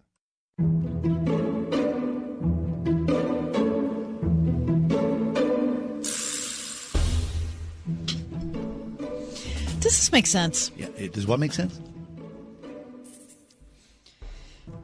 Miracle Whip. I don't mean mayonnaise. I mean the blue top, the little, different colored label. Does Miracle Whip make sense? I don't understand what Miracle Whip's about. Is this an existential question? Well, I want some mayonnaise, right? I want mayo. So why is there Miracle Whip? Is it cheaper? Is it healthier? No. Is what? What is it? I don't think it's actually either thing. It's just different. Does it taste different? Yes. Spicy? No. Sweet. Yeah, I don't understand this. I just don't. Does it make sense? Why would you? I don't know. Why would it's made by Kraft Heinz. Yeah. It's not a substitute. It's just something different. It's a different flavor. Yeah, you're not making potato salad with it. What are you doing with it? Am I making tuna salad? Probably not. What am I using? You're using it as a dressing on your salad dressing. No, well, some people use it as a salad dressing, but some people use it as a sandwich topping, like a condiment like that ketchup. Or mustard. Well, now you sort of piqued my interest. I kind of want to go, well, maybe I've been missing out. Maybe that Miracle Whip does make perfect sense to me. Mm-hmm. It was created in 1933 as a cheaper option than mayo. Cheaper, there you go. That's what I always thought it was. But it's definitely sweeter. Does it make sense to you? I like it. Oh. Now, here's the thing. I need, in a very ridiculous sense, both, because they're not interchangeable. So in your fridge, now you got Miracle Whip. I have a little tiny container of Miracle Whip because I don't use it very much. I have a larger container of mayonnaise. And, of course, you can make your own mayo, as Christy has said. Or Christy, like I just called her Christy. Oh, Lexi. As Lexi said. In my reading tonight, maybe I'll look up some Miracle Whip. So are you saying yes, it makes sense or no? Yeah, sure. Why, because you're just trying to be nice to me? No, with some caveat, because apparently it's been around for a long time, so somebody makes it make sense, right? Okay. I mean, it's not a full-throated endorsement. It's not, really, it isn't, no. All right, does this make sense? Men and pedicures. Now, hold on, because I have never had one. Yes, it does. Yes, it does. I'd be embarrassed. Your time is now. Why would you be embarrassed? I just would be, because it'd be like hanging out with all my 5 sisters all of a sudden. You're the lone guy surrounded by, and then people are touching my feet. What do you want? I mean, what do you want out of your life? Do you just want the comfort of the masses? Do you want the approval of everyone around you? No, but... No, you want to pursue what's right for you. But I don't necessarily need pretty toes. It's not pretty, it's clean. Well, clean. Makes sense. 101.5 WORD. The Word of God. It's bold, it's direct, it cuts across the grain of popular culture. It illuminates the mind and transforms the soul. Its meaning doesn't change. It applies to everyone, everywhere. Hi, friend. This is John MacArthur, encouraging you to find out what the Bible means by what it says. Join me for clear teaching from God's compelling Word every Monday through Friday, right here on Grace to You. Tomorrow morning at 7 on 101.5 WORD. Hey, traders, listen up. With inflation, interest rates, and the recent banking crisis, are you nervous about what's coming next in the stock market? If you're ready to take control of your trading and predict trends instead of reacting to them, then Vantage Point is for you. Did you know Vantage Point predicted the trends of all the collapsing banks weeks in advance? Vantage Point's artificial intelligence technology analyzes massive amounts of market data in seconds, so you can predict future trends with up to 87.4% proven accuracy. Instead of using lagging indicators to make bad decisions, with Vantage Point, you can forecast market trends days ahead for better trade selection. Learn how when you text DEMO to 813-813 for a free live class. Are you ready to take control? Text the word DEMO to 813-813 and learn more today. Trading involves financial risk and is not suitable for all investors. By texting, you agree to the terms available at VantagePointSoftware.com and consent to receive calls and texts using automated technology about offers or info by or on behalf of Vantage Point. Your consent is not a condition to purchase and can be revoked at any time. Message and data rates may apply. Text DEMO to 813-813. Inflation is pushing up the cost of just about everything. Food, gas, clothing. But life insurance, which thanks to inflation you need now more than ever, actually costs less today than it did a few years ago. Now is the time to get the insurance you need at a price you can afford. Call SelectQuote now and we'll help you save more than 50% on term life insurance. In a hurry? Don't worry. With SelectQuote, you can get up to $2 million in instant, same-day coverage with no medical exam. That's right. Get up to $2 million in instant, affordable same-day coverage with no medical exam in under an hour. Call SelectQuote now at 1-800-507-2266. That's 1-800-507-2266. Or go to SelectQuote.com now and get up to $2 million in instant same-day coverage with no medical exam. That's 1-800-507-2266. Full details on example policies at SelectQuote.com/commercials. Rhema Christian School is enrolling now. Rhema is a private school in Moon Township serving children in preschool through 8th grade. Recognized for its commitment to a biblically integrated curriculum that nurtures a Christian worldview and academic excellence, Rhema aims to develop the whole child, spiritually, physically, mentally, emotionally, and socially. Rhema is a true community of families who desire to raise up the next generation of godly leaders, also offering programs for homeschool families. For tuition and enrollment information, visit rhemachristianschool.org.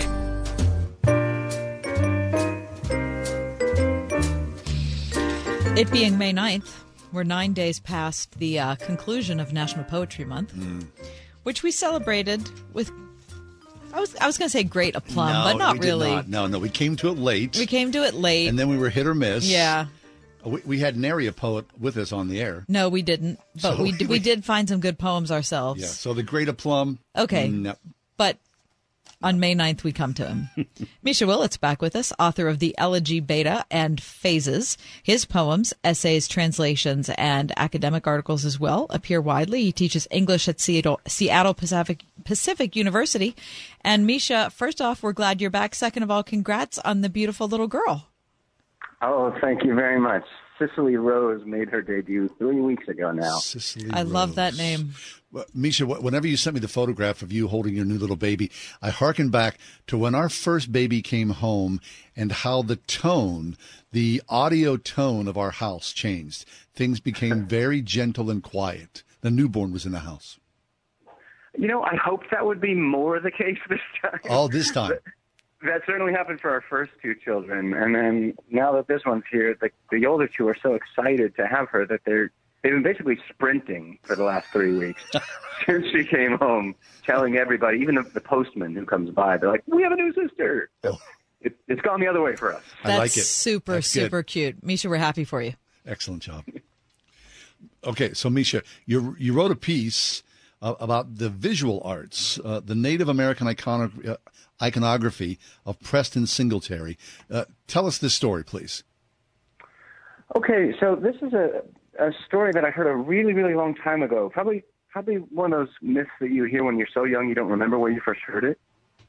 And it's the story of the raven who steals the sun from the greedy chief who had been keeping it in a box and brings it back up into the sky so that everybody can see. So it's from the Tlingit clan, which is an Alaskan native tribe. And it's basically their account of how the sun got there, which makes it a creation myth. But what fascinated me about it is that it's also an incarnation myth, because the raven he can't just fly down and take the sun back. He has to go into a woman and make her pregnant, even though she's a virgin, and then get born and fly it back into the sky. He has to ascend up to the sky. So it's all these parallels to the Christian story. And I was trying to think about in this piece how these two different cultures arrived at something like the same truth.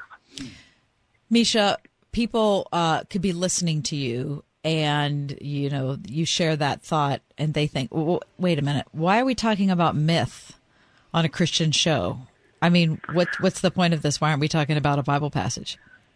Sure, yeah. So this is something that another writer that I'm very fond of, C.S. Lewis, thought about and wrote about quite a lot. And his supposition was that, of course, Christianity is a myth because it has all the contours of a myth, right, with a dying and rising God, which predates, Jesus' actual physical time on earth, those sorts of stories. But the difference is, of course, that this is the true myth. It's the myth that makes all other myths absolutely valuable because they're pointing towards the one time when it actually happened. Yeah. Misha, I remember, I think it's in Surprised by Joy, C.S. Lewis is talking about this is before he came to faith, but shortly before he came to faith, I think, talking about how he was trying to get at the difference between myth and reality. And right. He was frustrated by it. And the thing that frustrated him most is he came to the realization that myth included all of the elements of life that he really cared about. And all of the rational things about the world were all the things that made him depressed, gloomy, and frustrated. Right. It's funny. I had a student yesterday, and we were talking about this, and we were trying to say what is appropriate to bring up in educational settings. How much do we bring religious discourse into those spaces? And the student's opinion was that, classes, education should focus on reality, and leave all that, religion stuff aside. And I said in front of the class, I was like, well, wait, that depends on what you mean by reality. Mm-hmm. Because for me, and I don't think for me is the right thing to say. I think in the abstract, in the real, like, this is the realest thing that there is. Yes. So I found this artist his name's Preston Singletary, and I was at an art fair, and he made the most marvelous. I call them carvings, but you have to blow glass. You can't really carve it. It says such. But he made these enormous figures out of glass, like totem poles. And I thought, what in the world how is that even possible? Because glass is heavy and it's fragile, right? But they stopped me dead in my tracks because, you see a totem pole and you think you know what to expect. It's going to be these sorts of big figures, and it's going to be made of wood and probably peeling and probably outside. And none of those things were true. It was brand new. It weighed several tons. And my favorite part was that light was shining through it. So it was, and then on the top of it, there's one of those great eagles with its arms, sort of spread out, its wings, looking exactly like a crucifix. And then the light from the gallery was shining through it to me, so it felt transcendent in all the ways that good art is supposed to be, actually pointing to the divine. So how was that even possible? The process of a totem-like structure with all that detail, it couldn't have been one single piece of glass, right? No, yeah, that's right. That's what I eventually. So I found the artist because I just had to know. I couldn't. Sometimes I don't believe the physics. I see a bridge and I think that couldn't be that way. How is that standing up? Right. So I got a hold of his gallerist, and eventually she set up a meeting for the two of us. So I sat down and talked to him, and I sort of figured it out, or had it disclosed to me. Apparently, there's this casting process where you make each section of glass basically like 2 feet high as you can go because of the weight. And he has it cast in Prague and then shipped back over to be worked in a factory here near Seattle, and stacks them all up so they look columnar, right, even though they're not quite solid. Interesting. So a very, very slow process of melted glass on top of each other? Yeah, that's right. You have to be very delicate with stuff. And it's funny to work with something that weighs, 4,000 or 5,000 pounds, but that you have to treat like it's a teacup. You know, like it could break at any second. And so the fragility meets the absolute solidity of it, which I just loved as a metaphor, because, you know, thinking about the Christian faith, right? It's the most powerful, the most true, the most real thing that there is, and yet it's also breath. It's spirit. It's silence. You know what I mean? Still and small. Yeah.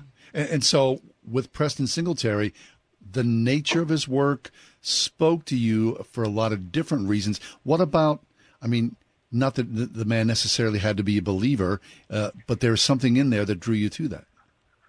Yeah, you know, it's a funny thing, because this is a case where I don't think that he himself is.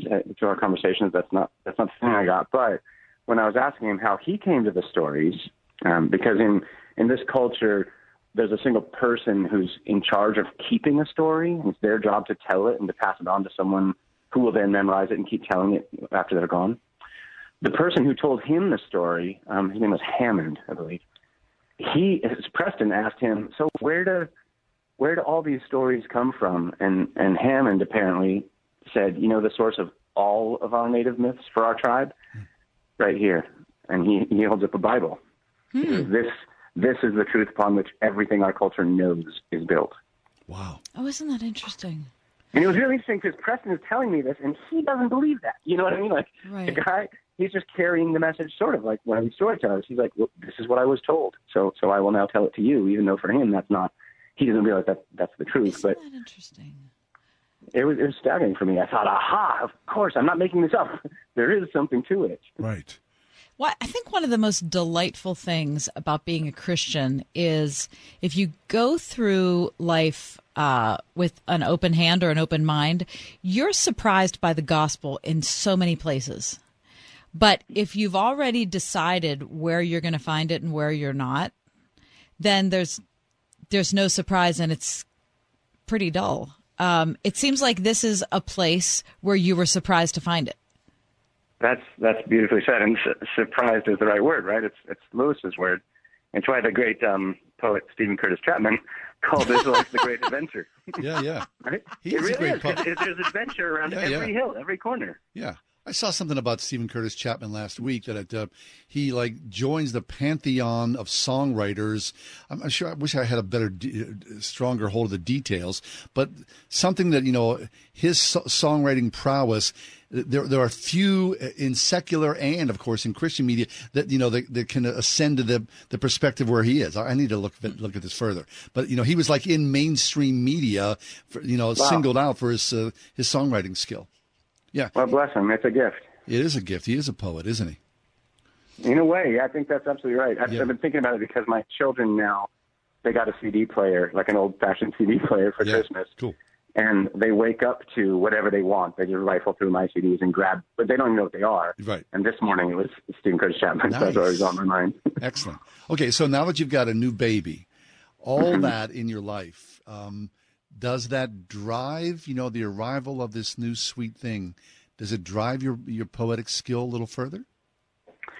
You know, there's a new sense of urgency about it, actually. I usually just sort of make poems when I can, and then I make them into a book when I can, and I'll send them out when I get around to it. I'm not terribly keen on the professional edge of it. Yeah. People submit a lot more than I do. I'll say that. It just has worked out pretty well for me when I do.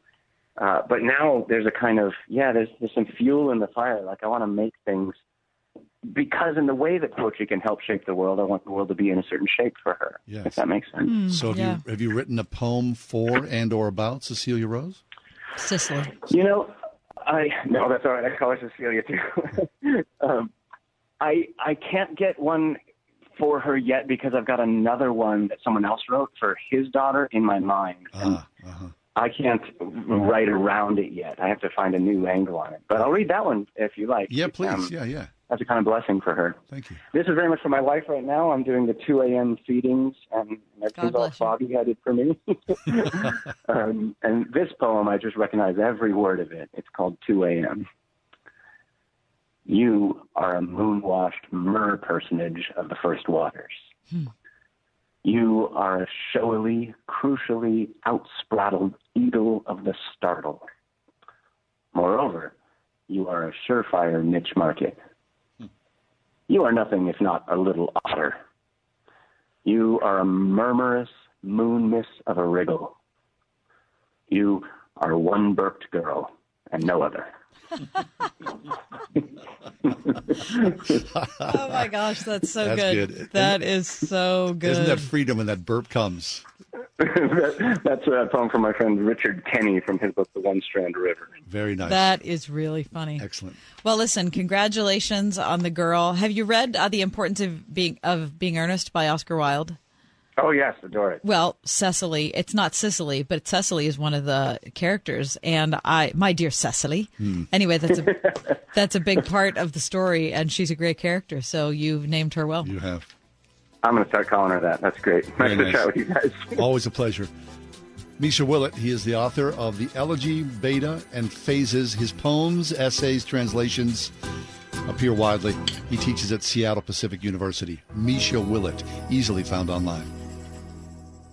Oil investments involve a high degree of risk and actual results may vary. Oil and natural gas keep going up as the Russia conflict escalates. Get in on the next major oil boom now and help the U.S. with your patriotic investment that can potentially pay you monthly income for up to 20 or more years. That's the sound of a producing oil well and the sound of a smart investment. If you're an SEC-accredited investor and have at least $25,000 liquid now, you can take advantage of Encore Energy's projects and a huge tax savings for this year. If you invest in oil and natural gas, you're allowed to write off nearly 100% of your investment in the first year. Goldman Sachs is projecting oil to go up to $100 a barrel, and natural gas is the fuel of the future and trading at record prices. Call 800-287-6691. Encore Energy is a major investor and experienced operator in its core area of operations. Call now and learn how to deduct 100% of your investment and create 20 or more years of potential monthly income. Call 800-287-6691. That's 800-287-6691. Let's be real. Retirement is expensive, and inflation is making it even harder with the cost of everything going up from pet food to a dozen eggs. Wouldn't it be great if the cost of your health care could go down? Well, Medishare 65 Plus is $99 a month for ages 65 to 74. And for many with Medicare Parts A and B, looking at other options, that's 50% or more saved per month.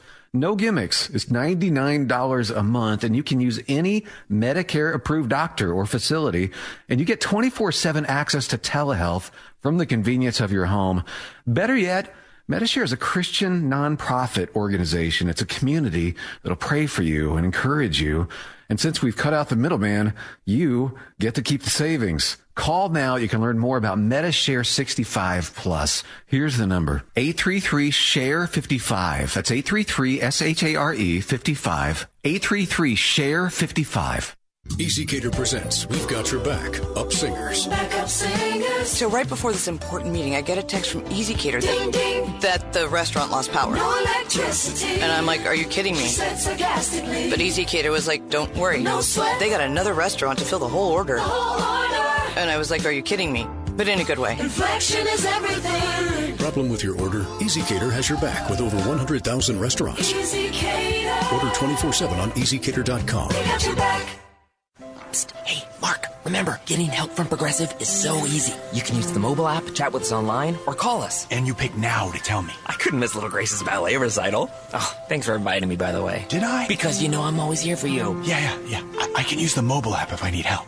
Sorry, you're in my wife's seat, though? Oh, yeah, I gotta go anyway. Tell Grace she nailed her chassé. Get the help you need from Progressive with our mobile app, online chat, or over the phone. Progressive Casualty Insurance Company, affiliates, and other insurers.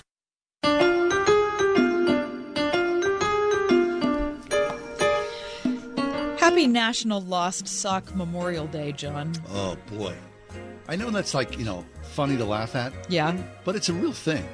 How many times have you lost, favorite socks? It's frustrating, isn't it? That happens all the time. Mm-hmm. There's a study that was commissioned by Samsung to launch its new washing machine. And it found this little bit of data I'd like to share with you. Okay. Brits lose an average of 1.3 socks per month and more than 15 in a year, leaving them with numerous mismatches. That's a lot of socks. According to with the average Brit living to age 81, these cleaning catastrophes lead to the equivalent of 1,264 lost socks over a lifetime, which cost the average Brit a whopping 2,500 pounds. Man. Mm-hmm. Mm-hmm. That's something we should really think about. Oh. So, do you have a strategy? First of all, to reduce your loss, and when you end up with just one, what happens? My strategy is, as soon as the socks come out of the dryer, I try to pair them. Okay. Because I know what went in. Mm-hmm. So what happens when they come out? Now, in those often instances where I am left pairless, I have like a little side drawer in the dresser where I take all these mismatched socks and they're just folded in a little ball in the hopes that someday you'll have Lassie will come home. Mm-hmm. But then I give up and throw them away. Right? I feel like I want to share what I do because I do think it helps a lot. Oh, wait. You've got the solution here? Well, I think I do. Tell me. When I take off my socks, I pin them with a safety pin. Pin them? And put them in the laundry. See, that's too much. I'm not doing that. Why is that too much?